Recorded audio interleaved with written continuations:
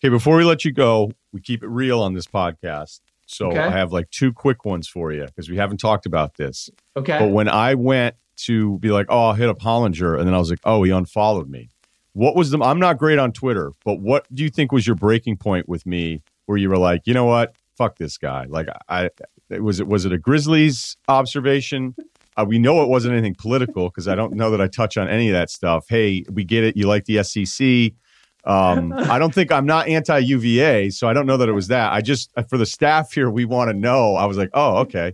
And I don't want, and don't follow me now because I brought it up because I'll block you. All right. I'm not looking for the follow. Do you remember when it was like, all right, enough of this fucking Russillo guy? I think I was working for the Grizzlies and was streamlining some of the media people out of my accounts. Yeah. All right. Maybe. That's John Hollinger, who at a time works in the front office of the Memphis Grizzlies. We'll get to that. But on this playoff season, his Gobert MVP vote and breaking down some of the other series, and also Esoteric of Czarface, his career, and specifically working with the late, great MF Doom and life advice. It's the Ryan Russillo podcast presented by FanDuel. The road to the NBA Finals starts now, and FanDuel is the best place to get in on the action. Right now, you can check out the new and improved Quick Bets, which are back and better than ever for the NBA playoffs on FanDuel.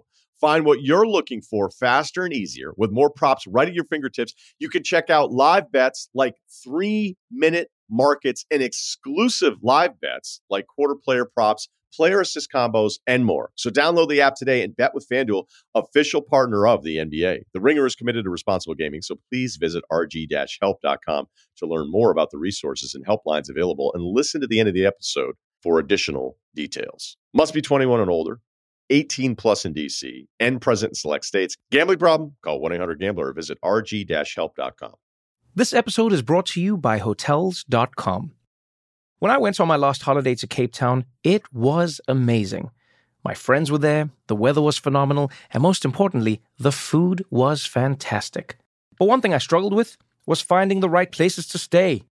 You know, all I want is a great bed, a fantastic shower, and breakfast that doesn't end at 8 a.m. I'm on holiday, I'm still sleeping. I also like ease, and the Hotels.com app easily helps me to find a perfect hotel for every trip. Whether you're looking for a family-friendly getaway or a relaxing spa weekend, on the Hotels.com app, you can compare up to 5 hotels side by side. Now, why would you want to do that? So you can see prices, amenities, and star ratings. And best of all, you don't have to switch back and forth between options. See? Ease. So, start planning your next getaway and find your perfect somewhere in the Hotels.com app today. Okay, before we talk to Hollinger, some hoop stuff there, his time in the front office, and remember Czarface, Esoteric. There's a couple quick little things that I want to do because I could do a bigger open on this if I wanted to, and I would title the podcast. I could do like 30 minutes solo on this if I really wanted to and come up with like 10 of them, or I could go deep on just a few. But I'm going to keep it shorter here and have Cerruti join me for a bit of it. And that is just irresponsible potential storylines after just a couple games of the first round of the playoffs, right? Because we've already seen, coming off of game one in that first weekend, what I was trying to do with Bill the whole time, remind yourself. Game one. It's all we have to look at. There's going to be different stories in game two. Utah still has a Ja Morant problem, and Ja is just another level. And considering where you'd be at with him in the regular season, if you wanted to argue against him, you could say, okay, yeah, but does he really make other people better? Does he play enough defense? Is he a little bit too much about himself? He can't really shoot, can't really stretch the floor. You looked at how Golden State played him in the last regular season game, and then it's like, wait a minute, now should I take this guy over Zion? Because that's actually happening right now. I want to ask Hollinger about it because he was still sort of with Memphis when they were using that number 2 pick, but he wasn't, which is, he'll explain it.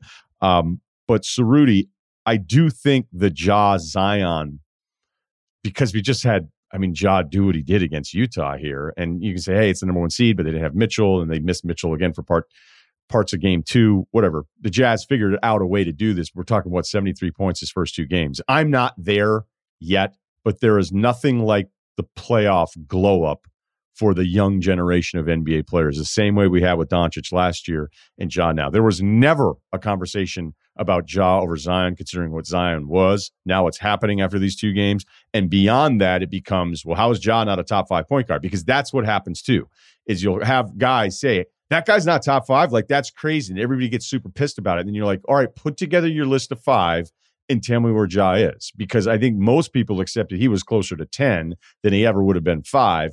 But again, after his performances game 1 and 2, doing whatever he wants, I mean, they just can't stop him. I mean, they can come up with schemes, and unless you want to build a Giannis wall and keep everybody else open, he's just impossible right now. Yeah, and I remember like around the draft, there were a few people that were saying, "Hey, you know, Ja over Zion." I see the fit in the NBA. Like, what is Zion going to be in the NBA? And I was I don't want to say I was one of those people, but I was entertaining the idea of, okay, I can see what Ja is going to be in the NBA. I didn't know if I could necessarily project what Zion would be. Now, Zion lit it up this year. He had on all of his stats in the regular season, basically, other than like assists. I mean, all the advanced metrics, like they all go to Zion. He's been the better player. But I think there maybe are a couple arguments for Ja, and that, okay, he's doing it in big games. He beat Steph head to head. He won 2 straight play-in games to get into the playoffs. I think you could argue that is the Grizzlies roster that much better than the Pelicans, you know, and Ja is the best player on the team, and he led them to the playoffs in the same conference, right? And this is also a league that kind of seems to favor guards and wings and that type of player. So I think you could, I understand the argument of saying, hey, I think I would take Ja for 5-10 years over Zion. I wouldn't, but I can see how you would get yourself to get to that point. My only pushback from it, and you're right, like Memphis isn't worlds better than New Orleans talent-wise, but Memphis knows everybody's role. Like they know exactly who they're supposed to be, what they're supposed to do, and if Valanciunas has foul trouble, then they have a fix for it. I love Desmond Bane. I love that guy. I love his comfort level, and he kind of figures out exactly which hole to fill depending on the group that's out there with him. Because, I mean, at some point, he was just straight up spot shooter for him and felt like he hit everything. But I'm telling you, in college, he can do more. And the more he's trusted with in the NBA, like Bane is, I don't want to get too crazy with it, because you could also say, if I'm another team, I'm calling about Bane. Well, guess what? They're not trading him to you because he's super cheap on this rookie deal to back into the first round. But I love what he does. But Memphis knows their identity. Everybody knows their roles. New Orleans clearly doesn't. But if the conversation for the entire season was how high is Zion as a player, not just Zion versus Ja, like is Zion bordering a top 10 player? Should he be all NBA third team? And then 2 playoff games later, we're going, no, Ja's the guy. That's where I'm like, okay, yeah, I don't know. I don't know that you can go for 5 to 6 months with an accepted ranking of players, and then it all changes because of 2 playoff games. But again, if you're sitting there arguing that Zion's at home, I can't say anything back to you. I think the reason that I ultimately would not say I would take Ja over Zion, I would stick with Zion, is because Zion has that weird thing where it's like he could be a generational guy. Like he could be something we've literally never seen before in the league. I know what Ja is. Like there are guys like Ja, like maybe not an exact carbon copy of him, but like, yeah, all right, Ja's a great player, but it's easy to project that. I think I would still take Zion's upside and what he could potentially be as like this Draymond Green, LeBron, Sean Kemp hybrid. And I would just say, if it ends up not working out in 5 to 10 years, then I'd be okay with that, because I took a chance on his unbelievably raw talent. All right. And honestly, what if De'Aaron Fox had 60 points in his first 2 playoff games and they were 1-1?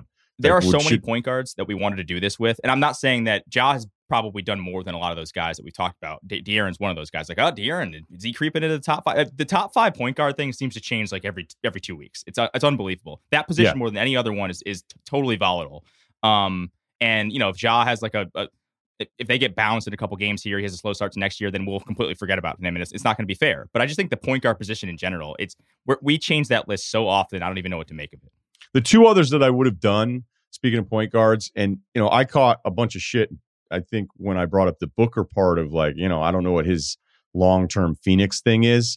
And for anybody that, you know, look, you want to give me a hard time about it, it got aggregated a certain way. But I mean, everybody in NBA circles that knows what's going on has talked about this potential, you know, Knicks landing spot for a handful of guys, whether if Karl Anthony Towns ever gets upset, would he want to ask out? You know, you can't ever say no to any of this stuff anymore, by the way. All right. Kawhi taught us one thing, and that is never assume anything with the team's best player.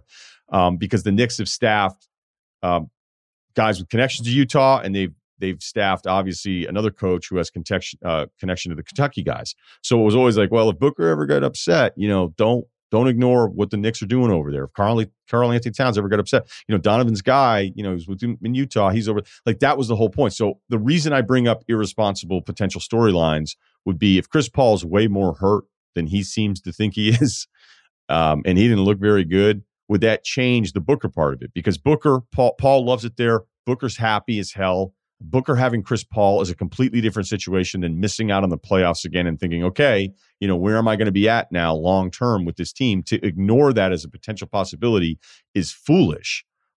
So I certainly would never do that with any of those guys, but I get worried about it. Like, how much could the Paul conversation change if now, instead of the 1-year player option, which is a massive, massive number, he's still under contract, but there was a thought that maybe he opts out and then he just does a shorter deal for more overall money, less annually. It happens. Maybe it wouldn't. Maybe they're like Paul enough to be like, hey, we'll pay the option. We still want to sign you after that. Who knows?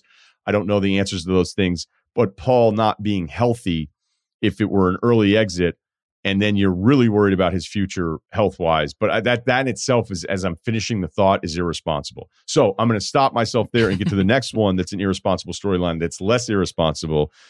But if your Kawhi angst and his future with the Clippers is at 0, I would say adjust the dial up a little bit on that one. I don't have info on this. Kawhi is unpredictable as anyone.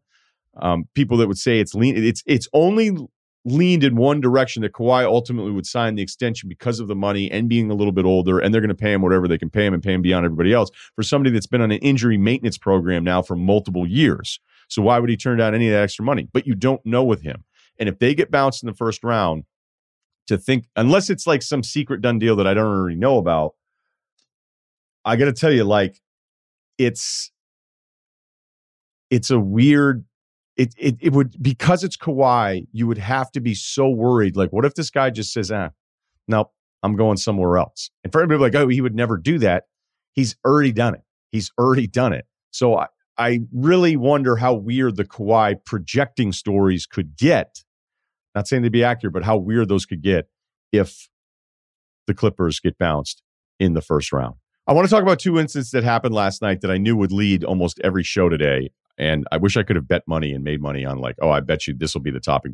And that's the fan interaction and the bullshit that we saw in the Sixers-Wizards game. And then it looks like Trae Young got spat on by a fan at MSG. I don't know exactly what happened there. I've seen the film, but we know for 100% that Westbrook had popcorn dumped on him as he was entering the tunnel. I find it really weird that a Celtics fan would show up to a Sixers-Wizards game, by the way. But when I hear about the punishment debate topic, I check out. I just do. And I know you kind of have to do it, but it really becomes like a contest to be the most pissed off about what actually happened. No one's who's real is defending the popcorn throwing guy. Like, the guy's an asshole. All right. I don't know where our listeners on the heckling thing, right? It can get to an age where you're like uncomfortable to be around. Like, I get younger guys being drunk and yelling stuff. Like, it's kind of like part of it. And maybe some of you never did it and you think even young guys doing it is stupid. I just have more of a threshold of tolerance for younger guys acting like idiots and saying stuff, but certainly not anything that we saw where you're actually like dumping stuff on a player, because I mean, it goes without saying it's absurd. But watching it on TV, it's like, wait, you're mad? You think you're mad about what happened? Wait until I get my 5 minutes and I'm going to show you how mad I am. Because then it's like punishment. And you go, okay, well, what needs to happen? Like, all right, ban him from the arena for how long? Because nobody's going to say 24-25 season seems about right. And then he can come back 25-26. Because then if you said that, you'd be like, you're not taking this seriously enough. You're like, all right, what's the right thing? All right, ban him for life? Okay. I'm sitting here be like, all right, fine, ban him for life. I don't care. You think I care about this fucking guy? I don't care about him at all. But I am auto-tune out on let's come up with the right level of punishment. So it seems like, so you know how fierce I am on this topic. There is a disconnect, right? There's a disconnect, I believe, between, famous people, public figures, and non-famous people, non-public figures, despite what you may think about your wellness page on Instagram, Junior at Wisconsin. But there's almost this idea that, hey, well, if you have this life and you are this person and you are famous, then this is what you signed up for. And when I'm in a moment where I want to feel better about myself by dumping on you, I get to do it. And you're supposed to just deal with it, and you're never supposed to react. And that's just the deal. That's the deal that we've all made here in American society. And I'm sure, look, it's not like it doesn't happen in Europe either, but hey, famous person, deal with my bullshit because that's just the deal. And I don't think it's ever been worse than it is right now because we have access to all this different stuff. But when something bad happens in a game, I'd ask somebody like, well, what do you think? What do you think there is a version of this where it never happens? Like, do you believe that that's even possible? Do you believe that we get to a point where you have thousands of games, millions of fans, and that there's going to be a 0% incident rate? Because that's just not going to happen. It's not going to happen. LeBron jumps in. I mean, Westbrook went off, and he has every right to be super pissed off. You lose, you're hurt, you're in the tunnel, they're dumping popcorn on you, a guy that would never say anything to your face in a real interaction where there could be something, costly happening to you physically. You would never, that guy would never say anything to Westbrook. I mean, honestly, anytime you've ever had anybody come up to you and then as soon as it's face to face, it's always like, oh, I mean, hell, even on Twitter, you can be like, what are you talking about? If you do that, and then they'll say like, oh, big fan. And then they retweet your reply. But when I'll see, LeBron tweet about it, be like, the NBA has to do something. NBA has to do something. Because there's also something that's happened more and more in society. And that is there any way that I can make my current situation look worse than it actually is? Right? Is there a way that I can present this as if me, NBA player, is a victim in this case? And in this case, yes, Westbrook is a victim. And certainly Trae Young in that spot at MSG. But when I see LeBron go like, the NBA needs to address this, the incident had been minutes old, first of all. And I know that LeBron's doing it to make sure that the NBA is held accountable. But do you think this is an actual NBA problem? Because I'd ask you again, is there any version of live interaction with fans and players in these settings where nothing is ever going to happen? Okay, because that's not going to, this isn't Adam Silver's fault.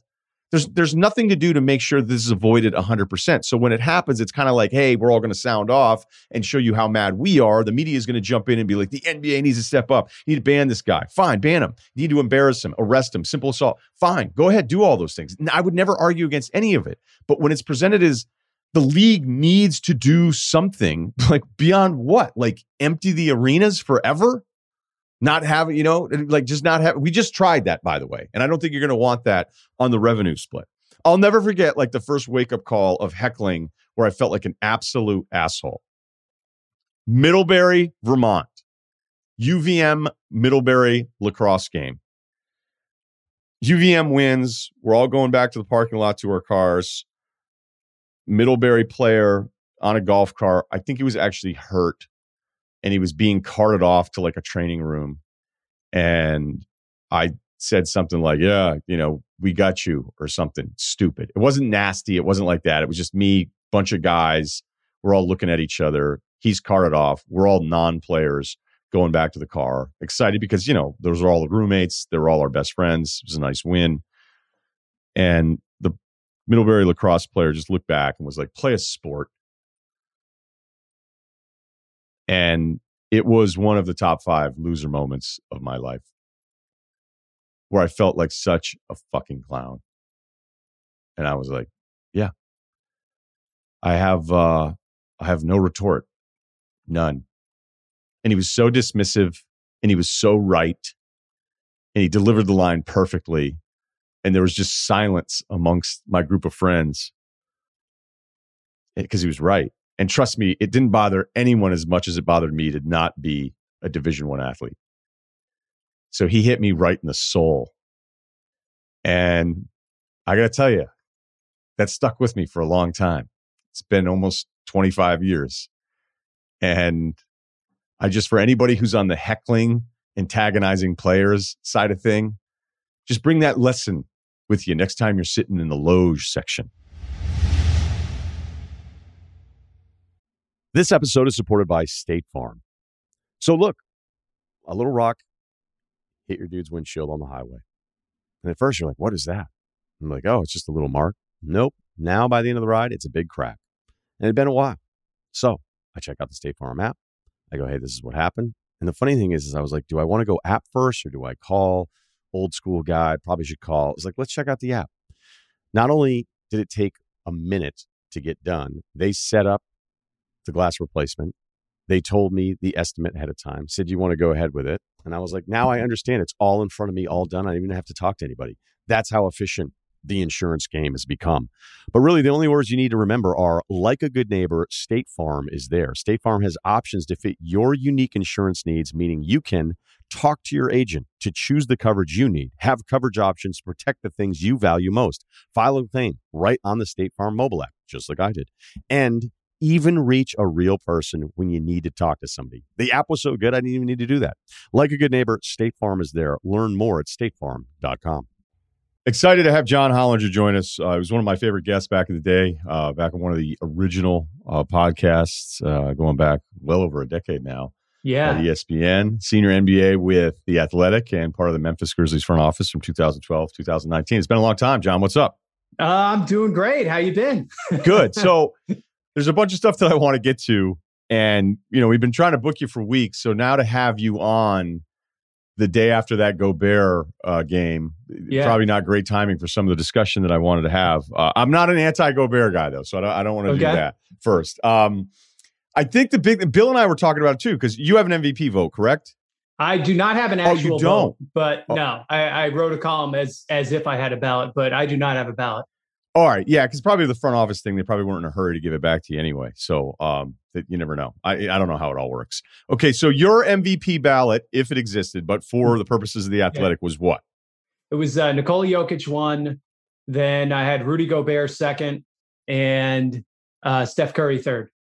Okay, I think the Gobert one is the one that blew a lot of people's minds. So sure. Yeah. Let's go. I think people understand the defense part, I think, right? Like, he's going to be defensive player of the year. He's the best defensive player in the league right now, protects the rim, all that. I think his offensive value gets underestimated. Like, the whole system revolves around him, even though he doesn't have the ball in a lot of ways. He's running around A to B to C, screen, rim run. And he's kind of like the Energizer Bunny, even though he's so big that he keeps running around to do all this. And he's so effective as a rim runner because he's just so long that the whole defense has to suck in. And that's what makes all the three-point shooting they surround him with so effective, is that these guys are taking, lick their fingers corner threes because the guy from the weak side has to suck in so hard to take away the lob to Gobert. So I think as an offensive threat, he gets really underestimated. And so to me, Utah had the best record in the league, and their system is built around him, not just defensively, but offensively. And so, in terms of value, I think, and he didn't, the other thing he and Jokic both had going for them, of course, is they didn't miss any games, whereas most of the other contenders missed considerable time. And so when you ask yourself, who was the most valuable over the course of this regular season, to me, he was second. The numbers for Gobert have always been something. Like, I remember the first time seeing them and understanding, like, years ago. I remember, I'll never forget, because Zach Lowe was going back and forth with me, and he's like, "Hey, who do you have for this or whatever?" And he was like, "Have you seen some of the Gobert numbers?" And I go, "They're absurd. The off court stuff, the net rating defensively for him, because as somebody who has basically been one of, I would say, one of the most important voices in analytics being understood, and just the value of the things that we look at versus what we used to look at traditionally, you deserve a lot of credit for that. So when you started to understand those, you'd go, this is real? Like, this on-off is real with him? Like, this is crazy how far away. And if you look at some of the box score plus-minus stuff, where he is defensively, the same way that I've argued Steph offensively in comparison to the rest of the league is off the charts, and all those things are great. I think the problem with having him second overall, at least on my side of it, is that when I was going through synergy and his per possession stuff, I think it's 82% of all of his offensive players are dependent plays. It's almost like tall Klay Thompson, Klay's first 2 years, where everything was Klay off of someone else. Right. So he's not, people have a lot of trouble with the MVP not being the guy dribbling the ball 15 times and then taking a 20-foot pull-up, right? Like that. That's just our idea of what the MVP should be, right? And he's not that guy. Exactly. But so he's also creating a lot for other people without ever touching the ball. So I think that's the part that gets missed. So how would you look at it then from a front office? When you're looking at him, and you would hear, say, a media member just trash Gobert and say, all right, yeah, but a lot of this is just hard rolls. It's offensive rebounds. If you post them up, no, there's no stretching the floor. And the way we're so enamored with bigs that can stretch the floor, all that kind of stuff. Like, what would you talk about in a front office conversation when you would know that there's so many people in the media that look at Gobert and actually think he's incredibly overrated now, or look at your vote and think it's absurd? I just know from our time in Memphis, we were a heavily interior team. We could not score against Utah. That's how you can see his value, at least from our perspective, is if we beat them, it was like 76-73, and this was even kind of the younger version of Gobert, who's probably, wasn't quite at the level maybe he's played this year. This to me has been his best season by far. Even last season, I thought he actually slipped a bit from his previous Defensive Player of the Year level. And this year he's gone back up and even exceeded it to me. To play at that size with that level of energy, I think the whole game is really underestimated. Yeah, look, I've seen, I've made a joke this year that Boston, when they played Utah, seemed to be the only team that didn't understand what Gobert does at the rim. Like, you'll say, like, hey, challenge shot blockers. And it's like, yeah, but don't challenge him. And game two with Memphis is a great example of it, because I think there's two sides of the argument with it too, where you go, he changed that game in that a couple minute stretch, not just with the 2 blocks that he had, but he had 3 hard rolls where he finished. And it was like this 2-minute stretch. And that kind of changed the game. And then, Mitchell came back in, and then Memphis just wouldn't go away. So credit to them. But I think there's another part of it where you go, okay, John Morant, who's basically a drive guy, he's not stretching the floor at all. He goes for 70-plus points, only behind Mikan for his first 2 playoff games ever. So if Gobert is making that kind of impact, how come Ja's putting up those numbers? Which, again, I think I already know where your answer is going to be, but some people will see it as simply as that. Yeah, to me, watching those first 2 games, Ja got a lot of those points off stopping short of Gobert and making that floater. And they also, obviously game 1 too, they had the fouls on Gobert, and they kind of abused favors in the minutes he was in the game. So they got some money there too. But John Morant was tremendous. Was the other answer, obviously. He played great these last 2 games. Yeah, because if you go through it, and I pulled it up, if you go net rating, defensive rating, net rating, like, this is where I did a filter this morning, 55 regular season games, which can even eliminate some of the guys because so many guys missed games. Yeah. But, Gobert's net rating, and this is basically the guys that played 55 games regular season. He's number 1 in the NBA at plus 16. And the guys that are behind him are Niang, Ingles, and Royce O'Neal in the NBA, which tells you, because those guys are out there with Gobert, the first non-Jazz player is Giannis, who's plus 10. He's 5 points behind Gobert, which is just a galaxy away when you start to look at some of these numbers. But then I'll look at, okay, well, what happens in certain playoff matchups? Because we've seen it in the regular season too. What is Steph looking to do? He wants to get Gobert, and he wants to attack and stretch him away from the floor. Chris Paul, if Phoenix plays Utah and Chris Paul's healthy, it's a long ways away if it even happens. I can tell from the regular season matchups, he's hunting for Gobert. So in the context of like numbers versus what's actually happening out there, I think there's at least, that's part of my argument for at least not having Gobert second overall in the MVP vote, where I go, I still have a hard time with him with some of the stuff, even though I do understand the numbers and how impressive they are, that we still have guards that are going, I actually want him because in a switch and getting him further away, I can expose him more than I'm worried about. Well, the other reason you want him on the switch, though, is that means he's not at the rim. Right. Because if Niang's out there, you want Niang. The problem is once you get by Niang, you still have to deal with Gobert at the rim. Whereas if you have Gobert out on the perimeter with you and you get by him, okay, I can finish over Bogdanovich. Like, that's not a big deal. So I think there's another piece of that too.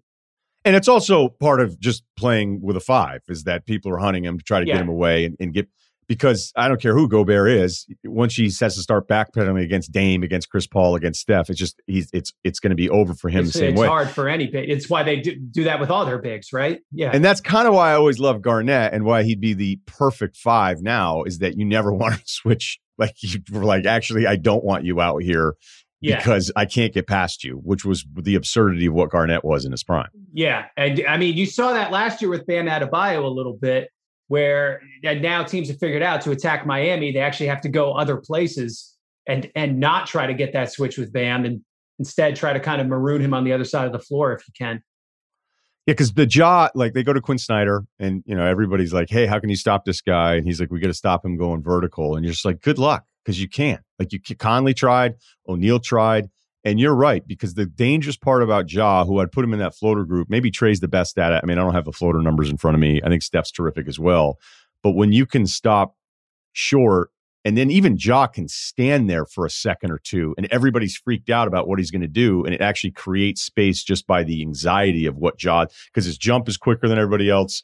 His vertical's insane. And he makes floaters you watch where he's like jumping sideways 5 feet and then shooting the floater. Like the degree of difficulty on his floaters is actually pretty impressive. Like Trae Young's floaters are pretty good too, but Trae's more straight line. Like his floaters are impressive because he's running full speed and then shoots a floater. And you're like, wow, you can do that. And with Ja, it's more just the athleticism of his floaters, where he's moving so much left to right or north-south in space while he's taking it. Yeah, the angle part of it is really impressive. It's almost like these mini Euro steps involved in also getting off to like a Zion level jump. We did this in the Open a little bit, because I'll ask, and you were gone, just so our listeners, and you were gone before Ja was taken, correct? Yeah. Right. I mean, it was there's some gray area there, but effectively, yes. Maybe I'll ask you about the gray area. Okay, because we do know this. Like when front offices have changeover, I think it always blows fans' minds away that they're like, why are these guys? They made the change after the season, but I was still employed by them. I was still technically employed by them when we drafted Ja, but I wasn't in the room. All right, but you were part of the. I imagine they're not going to not want you as a resource. So because now it's, as we touched on the beginning, it's like you're starting to hear people be like, hey, Josh should have gone 1. I'm not necessarily ready to go there, but where are you on that? So, I mean, Zion was pretty awesome this year, right? So it wasn't like he wasn't good, right? It's still probably, you'd still probably default to that. I still think the thing you wonder about Zion is the longevity. And, if you're going to get, are you going to get 10 years of Ja at this level and 5 years of Zion at his level, before everything breaks down? I think it's fair to ask that question. Yeah, it is. And I also have moments with Ja where I feel like he's going to have the most slam ball-ish type ACL injury we've ever seen in a basketball game. Right. He's so wiry, and the forces he's putting on that body, I know. You kind of cringe sometimes and wonder. And or if he's just going to crumple in a heap going for one of these poster dunks on the wrong 7-footer. Yeah. I know. I don't want him to change anything about it, but some of his landing. But you're right. I mean, it's safe or bet if you were going health-wise, it would still be Ja over Zion. Was there ever any... you said you weren't in the room, I guess. I mean, was there ever any discussion? I mean, all I know is, like, I'd been, up until that point, like, I had gone on scouting trips to see Ja because I was still part of that front office. So, like, we really liked him. We didn't know we were getting the second pick, remember? We were still, like, in the playoff race the first half of the season, and then the bottom fell out, and we moved up from 9 to 2 in the lottery also. So it wasn't really a heavy debate at the time. But the other guy everyone was talking about was Barrett. And, like, we knew we liked Ja better than Barrett. Like, we were pretty sure about that. Ja versus Zion, it didn't really come up that much. I think Zion was such a default for everyone at number 1. That would have been hard. Yeah, but I'm glad you answered the Barrett part of it too, because going into that year, it was Barrett was supposed to be 1. And then pretty quickly you were like, that's probably not going to happen. And then you could just hear, as you guys do, like more and more people that I would talk to, like, have you watched Ja yet? Like, do not fall for the competition thing here. Like, this guy's nuts. Like, he's all that, and he's in the conversation. The thing I always liked about you is you always felt like a different media member when you were in the media. So what was the biggest shock to you once you transitioned from media to working for a team? Biggest shock. I don't know if shock is the right word, but the amount of time you have to spend, or the amount of time a front office spends dealing with things that aren't really about the basketball, I guess. And that's actually increased. And I mean, I talked to people this year, I know with the COVID stuff, like it's taken over their lives, and they like, can I just watch a game for like 1 hour, And thankfully that's starting to calm down now. But a lot of the stuff with the health and maintenance of players has become a much bigger deal. Even from the time I started, has become a much huger thing. I mean, you saw it with the Mitchell thing with game one. There's just so many more people involved. It's not just the trainer doing, thumbs up, thumbs down anymore. And so that's a whole layer, I think, that's been added on, that A, you have to do a lot of work just to understand, and B, to manage and kind of have all the left hand and right hand knowing what everyone's doing and have all the processes nailed down. And when it breaks, you can get a situation like what happened with Mitchell in game one. Yeah, the minutes discussions have been, a completely new world in the way that we've talked about it. And I would say, I think it almost leans towards obsessive, but I mean obsessive in that I still think there's a lot of guesswork. I think a bunch of smart people will get together. They'll get somebody on the medical side to say this is the way to go about it. And then I'm like, okay, but do you know that? Or are we just trying to make something more complicated? And it's already complicated enough. Sometimes I'll argue that people will try to make simple complicated. In this case, we know the minutes and health and projection and what's the best way to have maintenance for these amazing athletes. And it's like, are you trying to make it even more? Did you ever feel like you understood something better, or was it just guesswork with more data? To me, it was risk management, right? So you're doing risk management in an area of gray, because you can say, okay, we know these loads correspond to this amount of risk, but you can't definitively say like, oh, minute 37, that's it, he's going to snap in half, And so it becomes art more than science at some point, but I do think, though, that it was necessary to put in guardrails at certain points, like especially when we had Mark coming back from the foot injury at the beginning of that next season. I think those guardrails were really helpful to prevent a re-injury. And we were able to get him through the whole season. He made the All-Star team. So you can see where the benefit comes in, but it could be the process of getting there can be hugely frustrating for everybody, including the players. Yeah, I can't imagine, because you've got coaches, and if they've been around longer, some assistants are going to be like, "You're going to be kidding me." And then sometimes this isn't the way we used to do it. Yeah. And also, I mean, the player, like, they're competitors, man. They want to be out there, and like even if even if they're obviously injured to the point that like something is dangling, they're like, "Come on, man, let me go." So when you're just saying like preventive rest, you're not going to play tonight, they're like, what? Like, what are you talking about? So that whole discussion, I think now, thankfully, as times have evolved, I think there's more understanding, even on the player side now, that, okay, this is a thing that can help extend my career and keeps me healthy and whatnot. So there's benefits to it, but it's still a very tricky discussion to have all the way around. Just to understand what's happening, then to herd all the cats and get everybody pointed in the same direction as to what your strategy is going to be. How challenging is it to actually pull off a trade?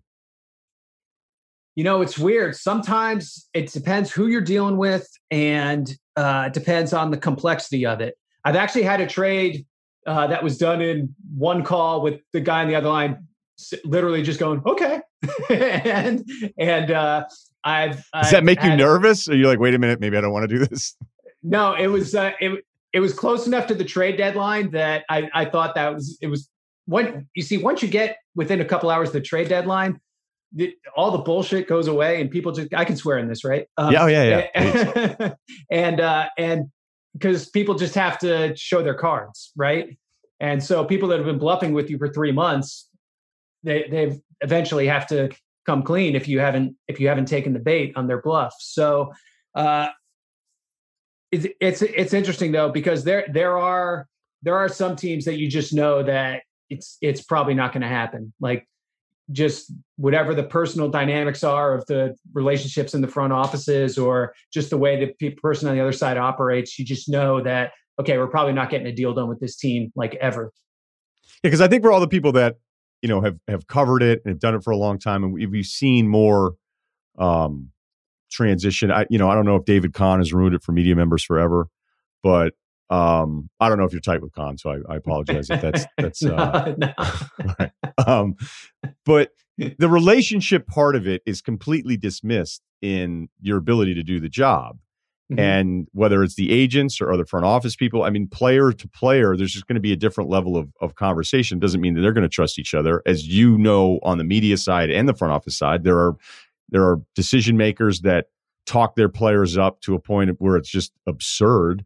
And then there's other guys that just like to talk, and there's other guys that will never talk because they feel like just by talking on the phone that they could subconsciously give you some kind of lean that's a competitive disadvantage, all these different things. So I always feel like it's so much harder to find ways to change your team in the NBA. I mean, football, you can make all sorts of cuts. Coaching has more of an impact.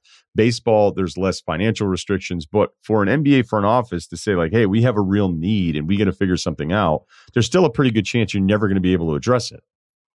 Yeah, or you have to grossly overpay to address it. Yeah, because you just have a limited number of partners between the salary cap and the type of players who are available that could actually address your need. And then the position of those teams, like if there's somebody on another team who you're like, oh, he'd be perfect here, but that's the team we're competing with at the top of the standings, then obviously they're not going to trade you that guy. So you end up sifting through some maybe suboptimal options that can still help you, or overpaying a little bit. I mean, when you're a contender, those are the types of discussions you're having, definitely. And, and we were kind of in that position for the majority of the time I was there. So it does get tricky.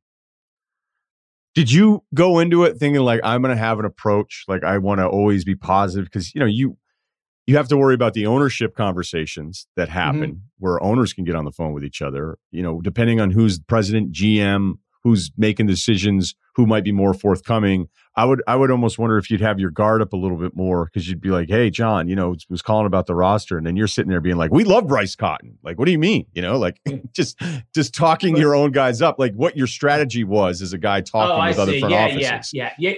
Yeah. Usually you want to be somewhat truthful, because a team, like if a team doesn't know what you're trying to do or what you're looking for, it's hard for them to imagine and be creative in terms of ways to help you that you might not have thought of. It's just so much harder to arrive at a trade at that point. So if you're actually serious about doing something, it does help to be somewhat honest about it. Where it gets tricky, that like when they ask you about a player on your team, typically, even if the guy sucks, you're going to be like, oh, we love that guy. What are you talking about? And then as it gets closer to the trade deadline, you call them back and they're like, actually, would you take a second round pick to take him off our hands? But the bigger picture, I think it's like the best approach to me is like relatively honest with about like a 20% fantasy layer on top. And that to me usually gets you your best outcomes, where you're still talking about things that are somewhat realistic. So they're going to stay on the phone with you. They understand what you're trying to do. But you're not negotiating against yourself either. Back to this season. Who did you pick for the finals?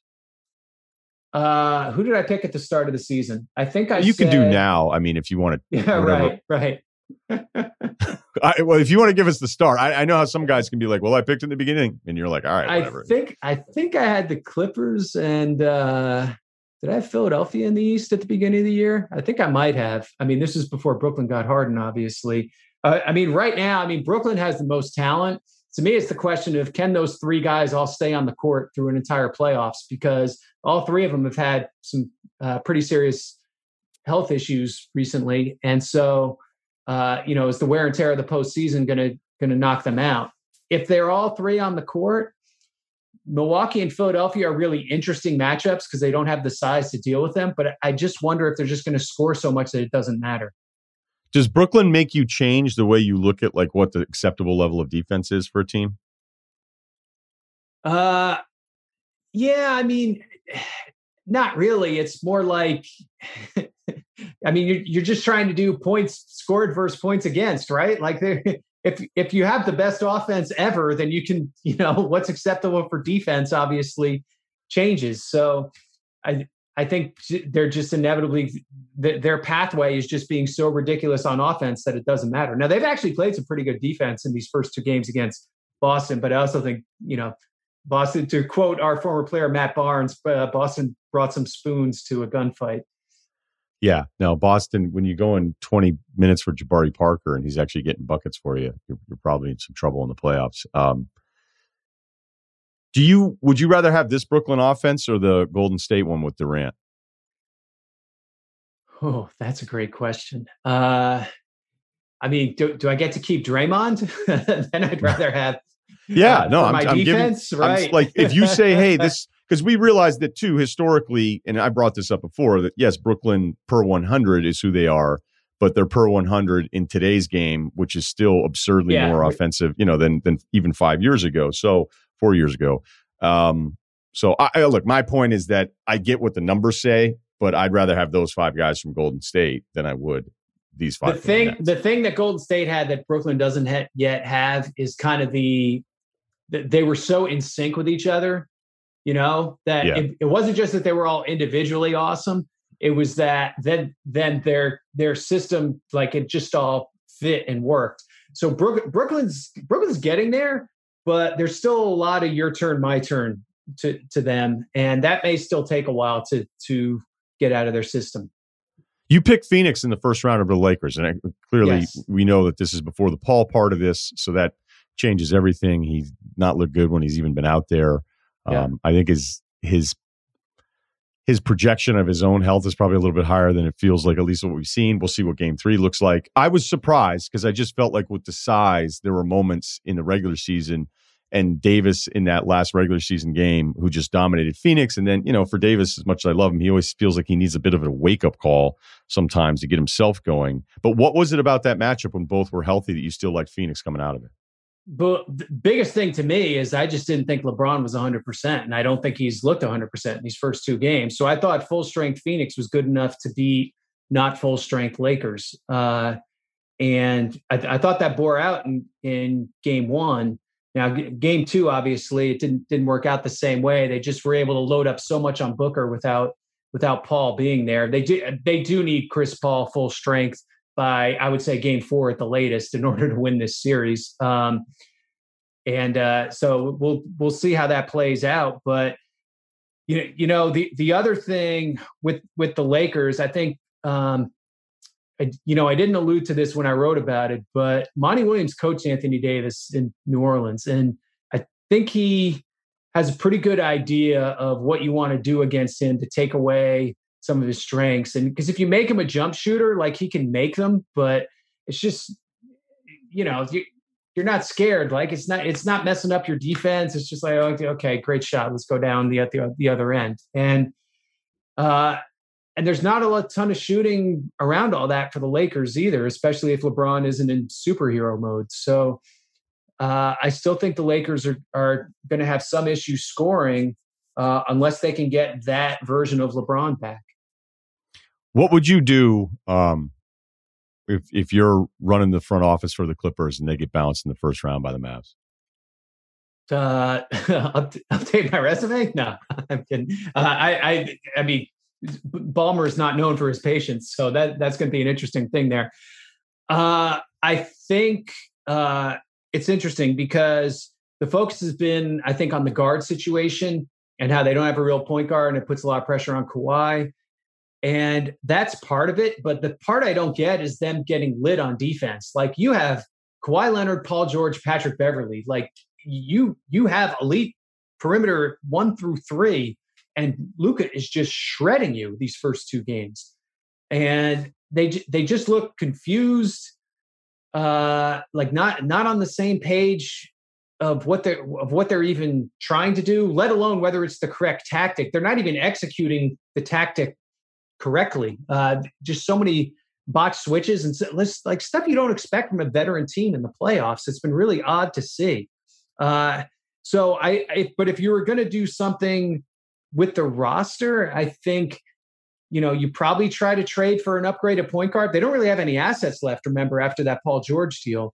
But what do you think George's market? What if Kawhi's like, hey, I'm coming back, but I'm done with George? I mean, what would George's market be? That's the other part of it. And who's even out there for you to trade Paul George for, right?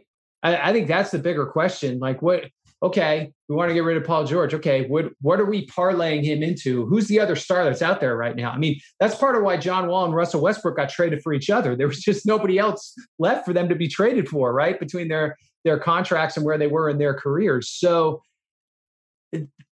something else has to happen in another city where somebody of that caliber is available to become Kawhi's new tag team partner. That's the really tricky part. Okay, before we let you go, we keep it real on this podcast. So I have like 2 quick ones for you because we haven't talked about this. Okay. But when I went to be like, I'll hit up Hollinger, and then I was like, he unfollowed me. What was I'm not great on Twitter, but what do you think was your breaking point with me where you were like, you know what? Fuck this guy. Like, was it a Grizzlies observation? We know it wasn't anything political because I don't know that I touch on any of that stuff. Hey, we get it. You like the SEC. I don't think I'm not anti-UVA, so I don't know that it was that. I just, for the staff here, we want to know. I was like, okay. And don't follow me now because I brought it up because I'll block you. All right. I'm not looking for the follow. Do you remember when it was like, all right, enough of this fucking Russillo guy? I think I was working for the Grizzlies and was streamlining some of the media people out of my accounts. Yeah, all right, maybe. I think that's the honest answer. I wish I had a more humorous answer than that, but I think that's what actually happened. All right, yeah, fair enough. Okay, so then the other one, this one might be a little dicier because I don't know if I want to bring up the player name. Okay, I won't unless you want me to. Okay, but I thought we had a good relationship, but I didn't ever like work you as a source. You know what I mean? Like I didn't bug you all the time. I'd say hi every now and then. Yeah. There's a couple times we talked pre-draft and we would just chat about some players. Yeah. I always felt like we were on the same page. And it wasn't like I was like, hey, tell me everything you're doing with the Grizzlies. Cause I also know you don't ask guys those kinds of questions. And honestly, unless you have the best relationship with someone, they're not going to open up that way to you. Right. Cause we weren't that kind of close. I asked about a player that I actually didn't have a ton on, a foreign player in the draft, and you were like, don't waste your time, sucks, can't play. And I was like, oh, all right.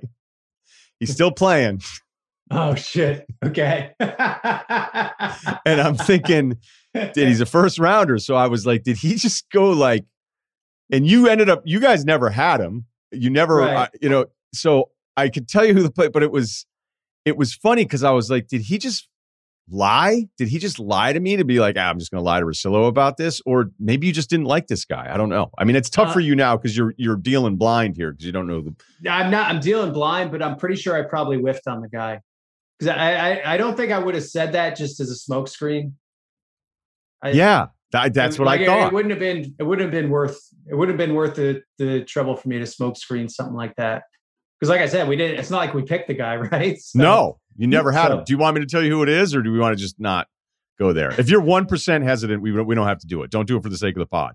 You can tell me after the show. Okay. All right. Perfect. We'll do it that way. Well, we're not going to be able to keep in touch, though, because I'm going to block you if you follow me. So. Please check out Hollinger's work on The Athletic. The playoff coverage has been terrific. You guys do a great job. And as always, appreciate your time. Thank you. This episode is brought to you by Arby's. You know what I hate is after lunch, there's all this time before dinner. I hate it. So I'm always like, do I do this? It's like, you should. Gain season, throw in a little something extra, an appetizer that just starts hours before dinner. It just gets so frustrating when there aren't great options. That's where Arby's new 2 for $5 chicken wraps come in. Available in your choice of ranch, barbecue, and honey mustard. They're perfect for that afternoon snack attack or as an add-on to your meal. Food buddies. Arby's 2 for $5 chicken wraps are here for a limited time at participating locations. Visit an Arby's near you or order ahead on the Arby's app. This is a real treat for me, and I hope for some of you who know who he is or at least are going to learn about him today.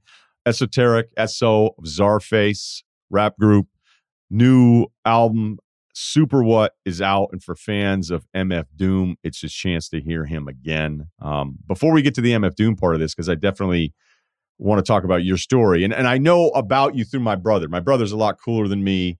He was first a DJ, music producer now. I mean, he's making his music and he's doing all those things, but he used to go to, like, was it Middle East? And he would go to some of those like underground shows, and he opened for Mr. Lift one time when he was super young, and like it blew his mind because he was so cool to me.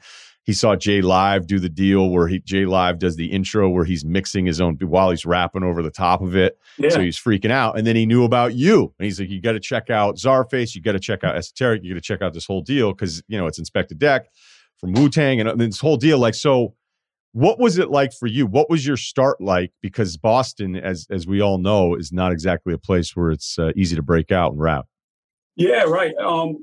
I think we just started out like anyone else that grew up on the culture of like hip hop in the late 80s, early 90s. Yo MTV Raps had a huge impression on all of us.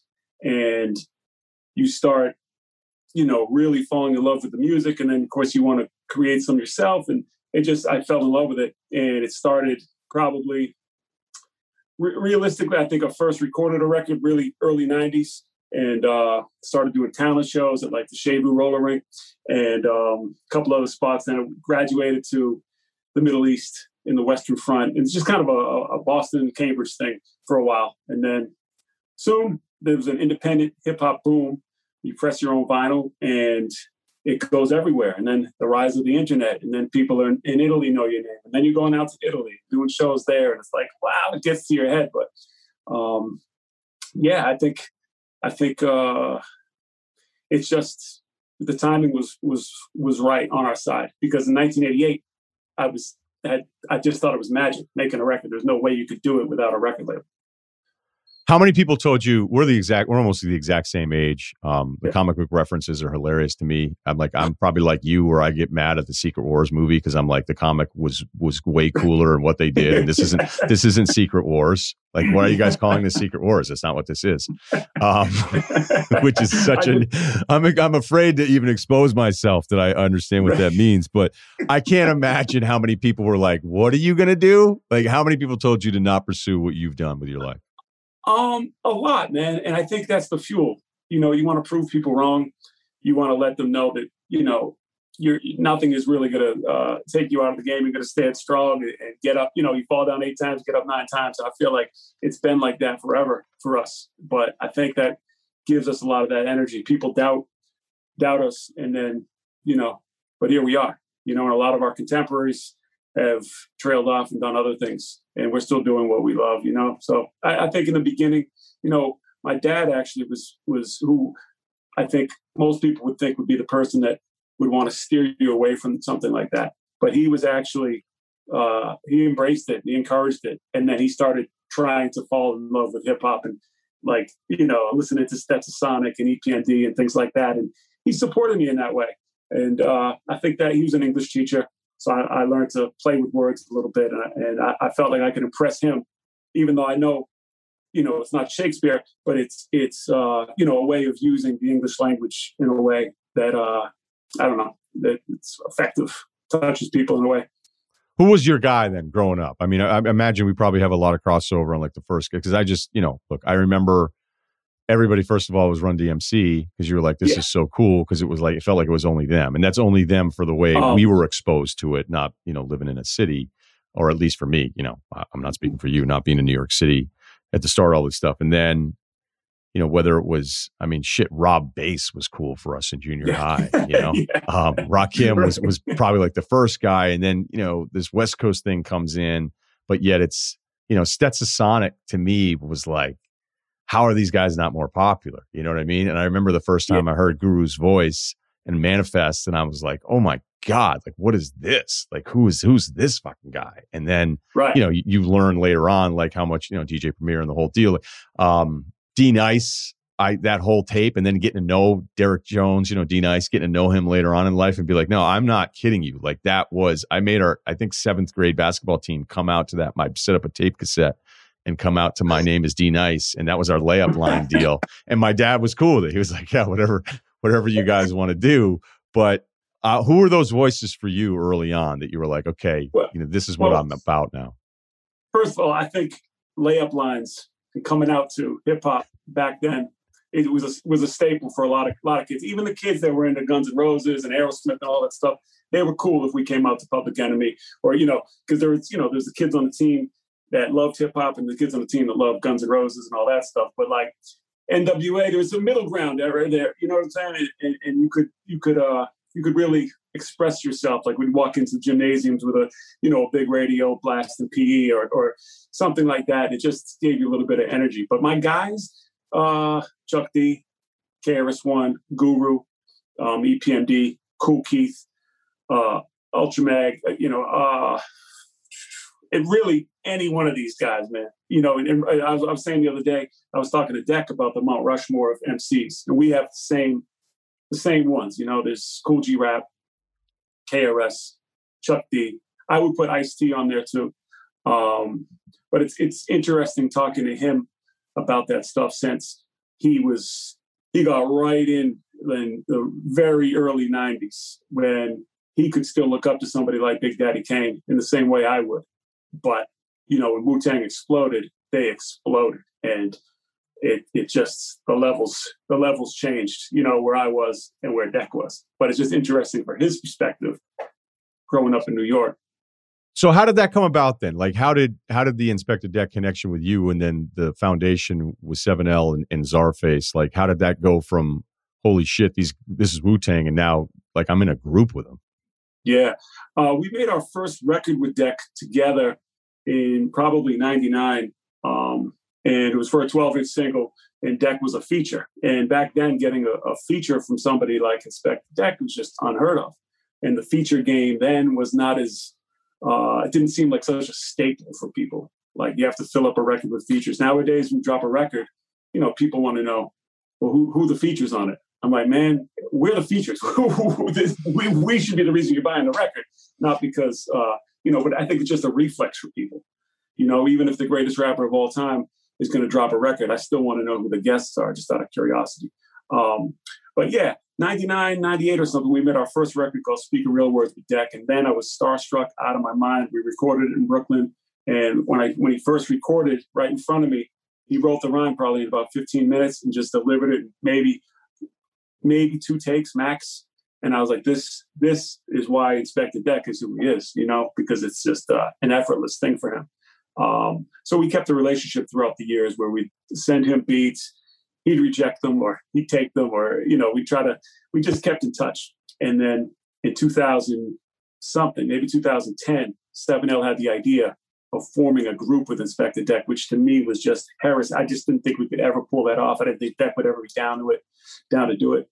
And he was down to do it. And then I was just blown away by that and decided to come up with some type of a figurehead for the group, some type of a representation of the music, and came up with Czarface and the character. And that has transitioned into comics and action figures and that world. Yeah, I mean, you guys describe Czarface as a hero and a villain. Yeah. And if you don't know, if you're listening to this right now and you're like, what the hell's going on? Here's the deal. Like, you guys have fun with it. I was lucky enough right before everything kind of shut down, I got to see you up in LA. And I'll admit, like, rap concerts, it's not my number one to-do list. I'll be like, all right, some guys, yeah, sometimes you're like, I don't know. And I was like, I wanted to come see you guys because I'd had so much fun and going backwards and learning about everything. And it does have such an old school feel to it. So for guys our age that maybe look at rap now and like, I don't really know what's going on, which isn't entirely fair, by the way. But that's what draw me to you guys. But you're fun about it. It's a fun show. And it is kind of about the beats first, which, I don't want to speak for you guys, but like there's a musical element to it that is beyond some other smaller shows that you may go to where you feel like, okay, I got it, Yeah, I think it kind of came out that way naturally because that seems to be our common ground, me and Deck. You know what I mean? He grew up in Killer Hill Projects in Staten Island, you know, and I grew up out here in Mass, and it just, I can't talk about some of the things that he grew up with. And I think we connect on the pop culture stuff because we both grew up with comic books. You know, he told me he used to steal comic books from Method Man back in the day. And they had, you know, you go in, and Method would go into a store, he'd take the Ghost Rider or whatever it was, be out. And they fostered their love for comics that way. And I think that's a meeting point for us and having fun with it. And we're both, you know, as you said, we're, you know, you and I are the same age, and Deck's right around there too. And, you know, you can't really at this point in your life, you know, be glorifying some of the things you might have glorified at a younger age. Everyone's a little bit wiser now. And, you know, we just, I think that's kind of where we, you know, make the music, and it comes off fun. And I do remember when you came out to that LA show, you hit me and you said, forgiveness on the LA hat. And I was mortified that you were there because because I saw a picture of you and you had the Red Sox hat on, and I was like, damn. But I was caught up in the moment, man. Plus, you know, Mookie, Manny, my Claretta, whoever else went to the Dodgers, man. I still like the Dodgers. It's a great hat. I'm not gonna lie. I used to rock one during the summer when I was back home years ago. Okay. So it's somewhere around here. Yeah. Was there ever, like, when you were hanging out, because look, you've had Jizza on, who I think is like ridiculous when I mean, Liquid Swords is still a go-to for me. I don't know that there's 10 rap albums I'll go back to as much as that one. Yeah. You know, you've had Method Man on, so you've worked with these guys, and as you mentioned, you were a little starstruck. Was there any resistance where, like, you know, Spectre Deck's bringing you around, you're like, I'm gonna start working with this guy, and guys are like what was that evolution of those relationships like with dudes learning about you for the first time, being like, who's this guy? Like, what are you doing? Yeah, totally. Yeah, that's was one of his stories he likes to tell. He got so much shit for working with us. These white boys, you know, I can't believe you're fucking with these white boys. Why aren't you fucking with us and finishing this and doing that? And that's Deck's words telling me. But I think, you know, the music kind of speaks for itself, you know, and clearly it's been rewarding for us to continue. We've made about 5 or 6 records, maybe more, probably more together. And we have a good working relationship. And I think he respects what I bring to the table with the lyrics. And obviously I respect what he does. And we just, we got a good thing going. For MF Doom fans, you're going to want to check this out as well, because you'd worked with Doom for a long time. The way he's such a hard guy to describe. Like, rap is so much about, I'm cool, I'm going to take your girl, I'm going to fuck you up. And Doom could make you feel stupid, but he didn't want to be cool about it. Like, he was almost making fun of himself in so many different ways. And if anybody were ever explained to me, like, yeah, there's this guy, it's Doom, wears a mask, and he cuts up all these weird sound bites, and you'd be like, what are you talking about? Rap skits on albums? And what does he do? And then I found this interview from Beef on the sample for Beef Rap, where it was actually a VHS cartoon that he had, a Dr. Doom cartoon, where there's this weird part where Doom's mad and he's telling like his one of his guys that he bosses around. Yeah. He's like, all right, we're lasers, we're gonna do, and there's just like, it might even be 2 measures where it's this collection. And MF Doom was like, all right, that's what I'm using for the sample in Beef Rap. And you can hear it where there's a part of a laser going off in the cartoon. And because they didn't have the real audio, they used the sample from the VHS tape. And so it's still in there. And when you hear it, if you have an ear, I mean, some people do, some people don't. I hear it, I'm like, oh, that's perfect. And I couldn't get out of my head. And then he built the whole song around it. And, I just am so enamored with him. As you can hear me, and I'm obviously tee this back to you because you're friends with him, you worked with him, all this stuff. But like, when he has a line where it says, if these walls could talk, they probably still wouldn't listen. And you're just like, this guy was on another level of storytelling, but in a way, his style was storytelling where he was still just talking to himself. And it's so different. And I got my rap friends who were like, what the fuck are you listening to? Because, you don't work out to it necessarily. You don't throw it on at parties necessarily. But it's just a collection of brilliance and different ways that he could do things that there's never going to be anyone like him. There's just no point. No one would even bother trying to be like him. It'd be impossible. Right. Yeah, I agree. And that, as you had said, a guy with a mask, I remember going to a Doom show in Boston, it was maybe the second or third date I ever had with my now wife. This was probably 2003, maybe. I don't know. We were just kind of getting together. And I knew Doom was playing down the street, this place called Hibernia. And I'm bringing this girl who's, she likes hip hop and stuff, but, you would think would react the same way your buddies would about describing the scenario, So we go in and yeah, like, this is the guy we came to see. And he's in the corner of the building with no stage. There's probably 30, 35 people there total. And he's got this mask on and he's rapping. And the 30 people there know every word. They're going crazy. And this was probably right before Mad Villain dropped, and he in Adult Swim raised his profile a lot, and people really caught on to his brilliance. Of course, there was the underground core dating back to the 90s. But, he just had a way with words, and he could speak about himself in third person. He could take on different personas. He could say things that, a villain would say, but not necessarily Daniel Dumoulet would say as a person. He just had a way with bending words, making the most obscure words rhyme multisyllabically, syllable for syllable for syllable, 5-syllable rhyme schemes. It's just, you're right. There will never be another one.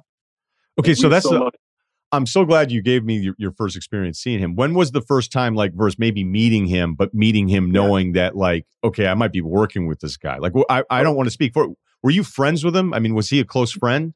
Well, we grew closer as the time, more recent, over the past 4 or 5 years working together. But we shared a bill with him, his first show as MF Doom, because he came out as Zev Love X in KMD under third base in the early 90s, late 80s. And, and then reinvented himself as MF Doom. And I was a huge fan of KMD, huge fan. I mean, because those guys took the music in a different direction, and it wasn't all Raiders hats and death threats. It was more, common everyday things. And I made me feel, put me in a good place, good mood. And then we wound up doing a show with him, and it was his first appearance as MF Doom, but I knew it was Zev Love X from KMD. I don't know how many people knew that there, but I'm now on the stage with an icon to me, somebody I had on my wall. And it's just completely different because everyone else in the bill, I consider my peers, my equals, regardless of talent, but he was just on another level. And now here I am about to wet my pants because this is Zev Love X. And, he became MF Doom. So I guess we had a series of run-ins throughout the years. Some of my best friends at Brick Records put out one of his early collaborations with MF Grimm, shot the, photographed the whole thing, did the graphic design and so forth. We just had a long history, but timing has a way of making things work out. So we never worked together until 2015, and then we hit a stride and worked on a couple full-length albums. Yeah, and again, for people trying to keep up that may not know about him, I mean, the KMD stuff goes back to like 88, and then, the Zev Love X, so it's just him. He was different. I mean, he was different in that it was like he was reinventing himself with these different personas, these different characters. Did it change how he was? Was it like an actor playing a different part and then, playing a different movie part years later? Like, how different would he be? I mean, you're telling me you connected more with the birth of Doom and all that kind of stuff, but what was he like kind of, just hanging out with as he was going through these different creative processes? Well, I think the art, the way he'd approach the music is the way a true artist would approach the music. I mean, the mask really represented, it tried to take the focus off him as a person, and that gave him more of a world to explore. It created a universe where he could be his character, Doom, and I think it was a stroke of genius. And he's a very private guy, one of the few artists that, as everyone clamors for attention on social media, and does everything they possibly can to try to get, their 30 seconds of fame or their 15,000 likes or whatever. Doom didn't have to do any of that. Doom actually got the energy and the exposure and through the mystery of it all, keeping the mystique. It's just a stroke of genius. And, me, I can't help but go on Instagram and share things from my life. It's just something that is in me. Doom was able to hold all that back and keep everything to himself. And that just only made him stronger and only made the curiosity grow from everyone, Give me your best Doom story being in a studio working with him. Doing some of the stuff you guys did. we recorded he recorded in Parts Unknown. Me and Def recorded here. So we didn't record the albums together. It was more of an email thing. But we kept in touch a lot virtually. And I think going on our first album, I wanted to put a skit together that was kind of a pay tribute to the first KMD album, where they had a lot of voice acting and samples interacting with one another. So him and I worked on that, and I would have to, ask him to say, get out of here, and you're not going to rob that store. And he would come back with, a whole file of all of these sound bites. And then I would reverse engineer it to build dialogue around that for the skit. And anytime I sent anything to him, he would send it back intentionally misspelled and in all caps. He would change words in their meanings. If I had a beat called meat in the subway, he'd spell it meat in the subway like the food. And he just had a really unique way of doing things. It was just charming all the way around, It was a real honor to be able to make even one record with him, never mind, a couple albums worth. That had to be an amazing feeling, though, to go from, I'll do some stuff to like, it felt like he was to be part of the latest release that we have, and to be a part of it, where you're not looking at him as your equal, because I know you wouldn't do that, but somebody where it's like, we're now beyond. I mean, I know I had that moment, at least for me, with some of the ESPN stuff for years, where my buddies would be texting me being like, you're on a show, you're on SportsCenter right now with this guy that we watched in college, and you're telling him like about something. Like, does that ever blow your mind? And then you go, look, eventually you get numb, you walk out of the tunnel, you go on, you wave and whatever. But there still had to be moments where you go, this guy's like excited to come on a Czarface album. Like, he's excited to be a part of this. And the whole mask concept, not his mask, but the album concept, where he was the guy. That was the whole battle, Czarface versus Doom. That had to be an incredible moment for you, realizing like, I'm doing real stuff now. It is, and I feel like part of, for better or worse, I always focus on what's next. And I think I don't let myself sit back and reflect on that. Of course, it hits me, but I'm always thinking about what we can do next. And with this Super What, it's much different since it came out, after he had passed. And it's just a record that will always feel different, hit different to me because of the nature of it. And it was all recorded long before he passed, and but it came out, after, and it just holds a special place. That, in a weird way, is kind of the perfect Doom final chapter. I mean, he died in October of 2020. Yeah. And it had been months before anybody knew. I mean, did you know? Because the public didn't know. Yeah, only a real small circle of people knew. I did not know. I learned it that day. And I dropped my phone, I was like, what? No way. And, I think anyone that follows Doom in his career, you would think, the first thing you think is, if there's one guy that could pull off some type of a hoax or something like that, because you didn't want to believe it, and it was true. And it was very hard to accept for a while. And, I spoke to his wife and gave my condolences and so forth. And it's, his music will last forever. And as you said, there will never be another guy like that. I mean, his mask was inspired by Dr. Doom, right? But through the years, to be more wearable, it became the mask from Russell Crowe's The Gladiator. So that mask was fashioned after the Gladiator mask. And think about the Gladiator and how much money went into that movie and that production. Doom made that mask more famous than that movie ever could. You see that mask and you think Doom. You don't think Gladiator. I don't. It's an iconic iconic mask. Yeah, my brother and I were like, did you see that there's a website, we bought some hoodies and they were like, they have masks for sale. And I was like, yeah, it's amazing. But like, what are we going to do? Wear them? Right. You know what I mean? Like, I was like, are you telling me you want me to get you one? Because I was like, they're pretty cool, but I don't. What am I going to do? Yeah. Maybe on Halloween, And, yeah. I see a lot of things on Instagram. People tag me in with them wearing the mask and celebrating, doing it in a sense, and I think that's great. Kids dressing up as him for Halloween is just amazing. My son, he's 12 and he knows that we work with this MF Doom guy, and it's very interesting to him because he has the mask and it's almost like he's not a real person, and it just puts him on a level as if the talent wasn't enough.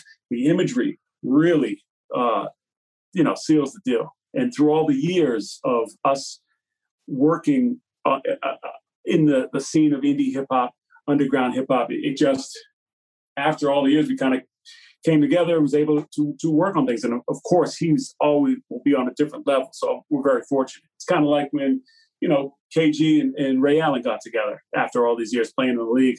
They form a team and win the chip with Paul.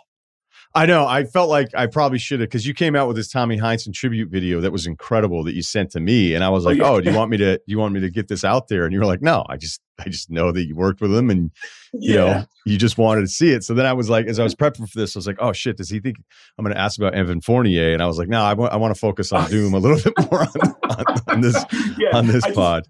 I just want to backtrack. I'm not comparing myself to Paul Pierce or Ray Allen or anything like that. I was more like the James Posey in the situation, but of that team, or maybe an Eddie House. All right.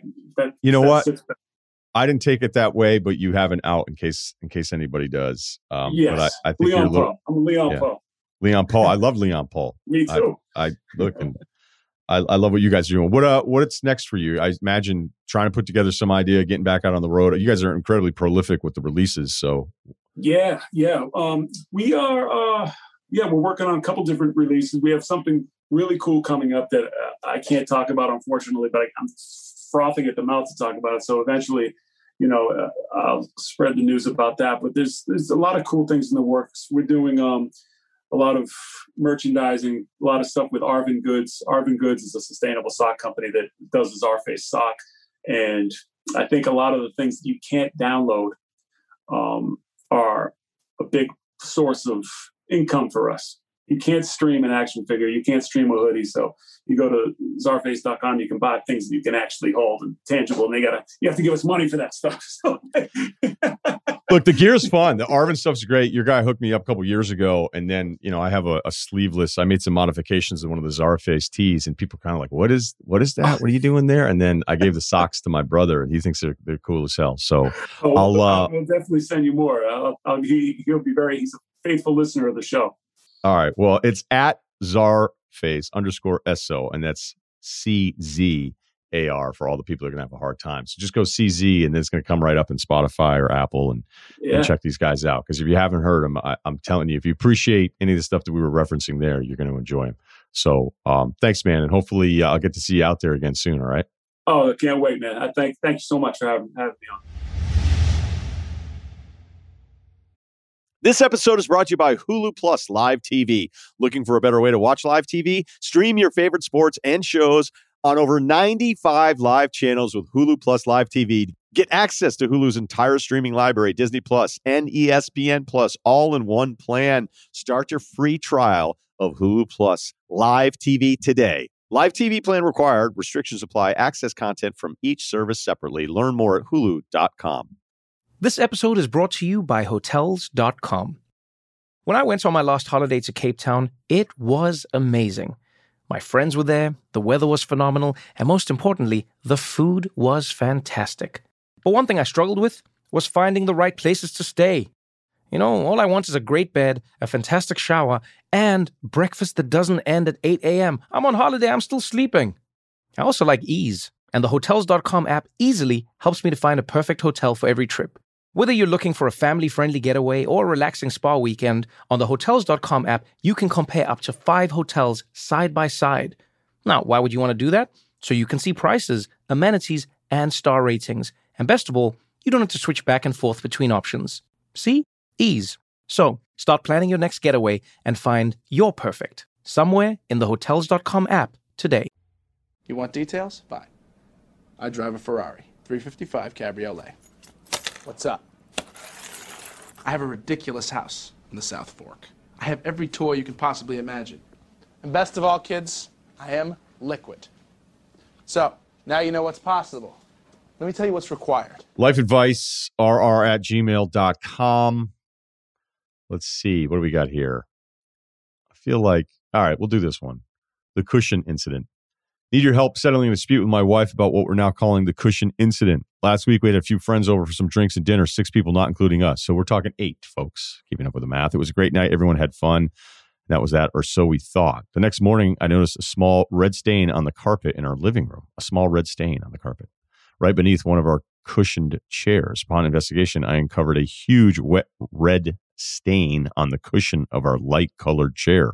The wine had soaked through the chair and onto the carpet. All right, so we're talking like, imagine an elevator of stain on cushion level going all the way to carpet level. So that's like, that's a heavy pour on that chair. Okay, so many thoughts immediately ran through my mind. Let me summarize some facts. This is like Knives Out, the movie.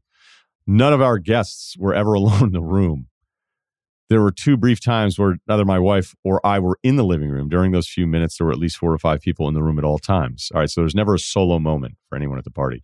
Our friend, I'm going to have to change the name just in case. Our friend Veronica was sitting in the chair most of the evening, but her husband, Philippe, also sat there at times. All right, so Veronica and Philippe went, occupied the chair but combined 100% of the time based on the evidence we have here. We were all drinking red wine, so you can't be like, oh, slow gin fizz guy at it again. I'm pretty confident Veronica spilled the wine, but that doesn't bother me as much as the 6-person conspiracy to cover it up. Did they not think we'd notice? Did nobody think to grab a napkin before they all decided, yeah, let's flip the soaking wet cushion and pretend it didn't happen? We could have saved the carpet, Ryan. I've asked all of our friends about it, but everyone says they didn't see anything or acts fake surprised about the whole thing. I like that our guy knows that it's fake surprised. Add that to our notes, Kyle. My wife is starting to doubt the stain happened on that night or somehow it happened without anyone noticing. She wants us to just forget about it, eat the cost, and move on. Nope, I'm not having this shit, Ryan. All of these motherfuckers spilled some wine. Or excuse me, one of these motherfuckers spilled some wine. I need closure. So my plan is to invite the same group over for another party, flipping the cushion back over so the stain is on full display. All right, so there's a cushion on the chair.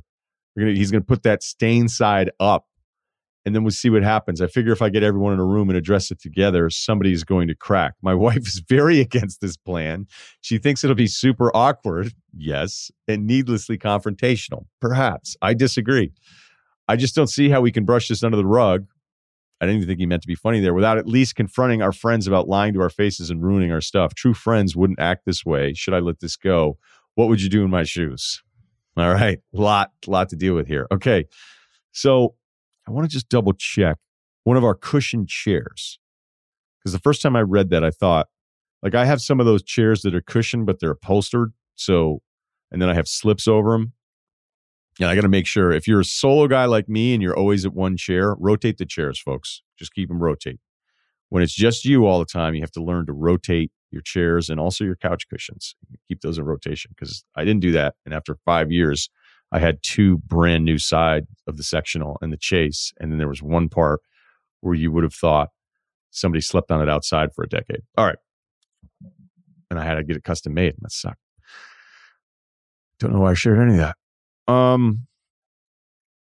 I like where your head's at here, but there's one thing that you have to handle first. If you're going to do this version of Clue at your house with the same group, where it's not about the party, it's a complete setup to get to the truth here, which is weird. Your wife is right about that part, but I'm not against it. You have to be 100% certain that it happened that night. And this email doesn't get me to 100%. There's a little doubt here. I have a little doubt because the quote here, my wife is starting to doubt that the stain happened on that night or somehow it happened without anyone noticing. All right. You seem to be 100% certain. She's not 100% certain. So we don't add up to 100% average uncertainty here. Because if you do this and it didn't happen at that night with the same 6 people that you invite back and you turn into a psycho, that's going to be irreparable for you, my man. This crew is never going to look at you the same way. Because if they actually didn't do it and this whole setup is to get to the truth and they're actually innocent and you don't seem to believe that, then you're going to deal with some serious damage post this investigation. Now, if you're going to do this, I would start here. I would not have the cushion on display initially. I would start with drinks. Maybe pick the pace up a little bit earlier than you normally would for a pre-dinner setup. Get drinks in people. Then, during the kind of kitchen island area that I'm imagining in your open floor concept, you then flip the cushion and then have all the chairs out as you say, hey, the small plates are being served. So now it's out there. Because if you go right to the cushion reveal, it's too early. People aren't going to be as pliable on some of their commentary because they haven't had any drinks. So I would get drinks in them. I would flip the cushion in a moment away from everyone, have the chairs out, and then you have to read 6 faces at once, specifically the face of the person that has the dirty cushion. And you're going to have to be like a poker player at the table. And then if you don't get a read that you want, you may have to let it go. I would let them initiate it. I would let them expose themselves. But if no one exposes themselves in this moment, then I think you have to just look at your wife and know you're pulling the plug on the plan. Because this is like a Costanza deal. If you set this all up and you start right from the jump accusing people and nobody's had any drinks, and what if they're incident, then a lot of these people aren't going to like you and they're going to talk about you, man, for years. They're going to say, remember when fill in the blank here invited us all over for a second dinner to try to get to the bottom of his stupid fucking cushion being stained? And it sucks about the carpet. I get that part sucks. But what would you do here, Kyle? Not have a carpet? I mean, no, I'm a carpet guy now, but I think this is kind of fun in a weird way and an infuriating way. But my question is, if people are eating dinner, how do you spill on the cushion if you're sitting on it? Like, wouldn't it like a person be basically covered in wine at that point? Or would it be another time where maybe not everyone was sitting in chairs and somebody like knocked it over the table? Because if people are eating dinner sitting down, how do you get out of there unscathed and then just hide this wine thing? Like, wouldn't it be all over you as well, unless you're like standing pouring wine or something? It's just like, it doesn't seem like, did you have any of your shithead buddies over that maybe nobody was sitting in that chair and there was like, you were using the table as like a bar or something? I don't know. It just doesn't seem like you'd be able to, like, if everyone's at a table, it just doesn't seem like the forensics of it adds up. Yeah, it's fair. All this is fair, but would you agree that you've had moments drinking where something happened that defied physics? Yeah. Sure. Yeah, right? Like, it could have been some weird, grabbing something from the salad tongs and then the person hits the glass and it like lands perfectly in between, some skinny jeans. And then you get up at the same time. It just seems like it would have to be perfect. Right. So I don't know. Yeah, right. I would just ask yourself, did you have any of your buddies over or something at a different time for like a Sunday game or something? I don't know. Yeah. When he says he called everyone to ask about it, because I don't think it's the cost here. I'm not getting a sense here that the guy's super mad about having to replace the carpet. He's mad that he may have been lied to. Clearly a principle thing. Yeah. All right. Because there's also another part of this. This is going to be the only one we do here. But what if they all don't like you and they don't care they stained your fucking carpet? Then do the intervention. What's worse for the friend? Like, what's a friendship bomb or more detrimental?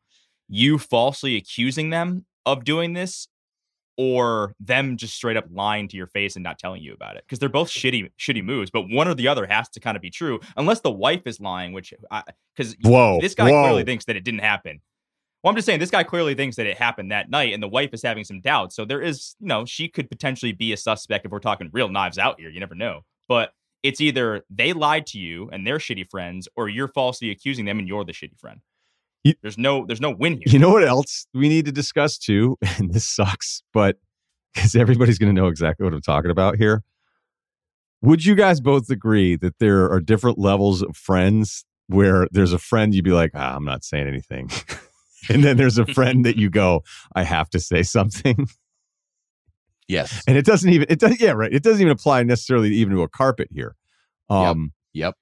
There are guys that you've done something where you may have I'll just call myself out here. I remember one time we were staying with some guys, and actually I don't need to give you more details than that. But your boy ripped out a towel rod of a bathroom, and it wasn't like a plan. It just happened. And my buddy opened the door because he was waiting to use the bathroom, and he was like, "What the fuck?" I go, "Dude, my bad." Like, I reached out, and we get some sheetrock hanging out on the floor, and you just knew in that moment it was like, I'm not going to say anything because there's somebody else that could be blamed. And it wasn't even that I just knew that this person was going to already have like somebody over there with an estimate, and he was going to want me to tape it. And, it was just going to be a huge, huge hassle. And it was going to ruin like the rest of the day. I regret it now. I would never do anything like that now. But there's a different level of friend where I immediately would have walked out with the towel rod and gone, "Hey, my bad. This came out of the wall. I'm a big dumb animal." And was this college?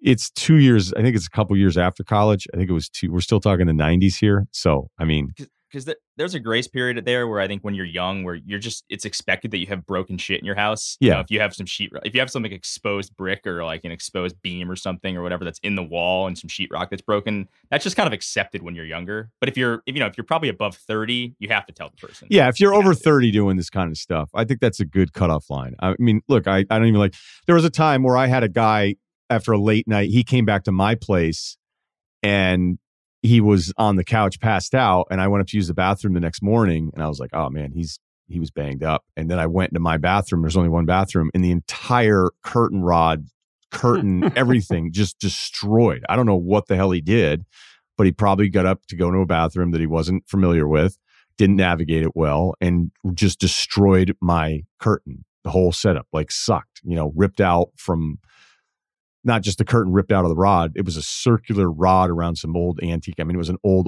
apartment, but I also had a roommate that he didn't know, and I was going to have to deal with my roommate. And the weird thing is, if you did it to me back then, I'd be like, whatever, I'll figure it out, or I'll fix it, not as well as I should. But I knew this was a problem. So I was like, "Hey, dude," I'm like, "You destroyed my shower." He's like, "No, I didn't." I was like, "Look, I'm going to tell you right now, there are two of us, and I know it wasn't, it's like somebody farting in a cab where you're like, all right, I know who did it no matter what." And he was like, "No, I didn't do it." And I was like, "You definitely did it." I go, "You know what? I'm not going to argue with you right now. You probably don't need the argument." But there are just people that handle it differently. There's also people when you're really young where you can be like, "Hey, I have a dumpy apartment. You have a dumpy apartment. So you think your dumpy apartment, you don't really care if something happens." But the other person may be like, "No, this is my home. This is where I live. And you're not going to disrespect it." And you're like, "Hey, I live in the same awful complex you do. So why are you acting like, Home and Gardens is coming over here for a photo shoot in a little while?" It's not happening. So back to our guy on this deal. I like the plan. I like the whole deal. And we've probably planted way too many doubts about the email itself. Makes me think that this guy's probably well liked by the group. You had 6 couples come over and hang out with you and your wife. So it sounds like everybody kind of gets along here. But if you're going to go through this whole plan, like we said, you have to be 100% on this, because if there's a chance it didn't happen then and you just didn't realize it and none of these people are guilty, it could be a real game changer for you. There you go. lifeadvice@gmail.com. We will be back Sunday, Bill and I, even with the holiday. We're not going to miss any pods, so don't worry about it. We'll be good to go. All right. Talk to you guys soon. Thank you.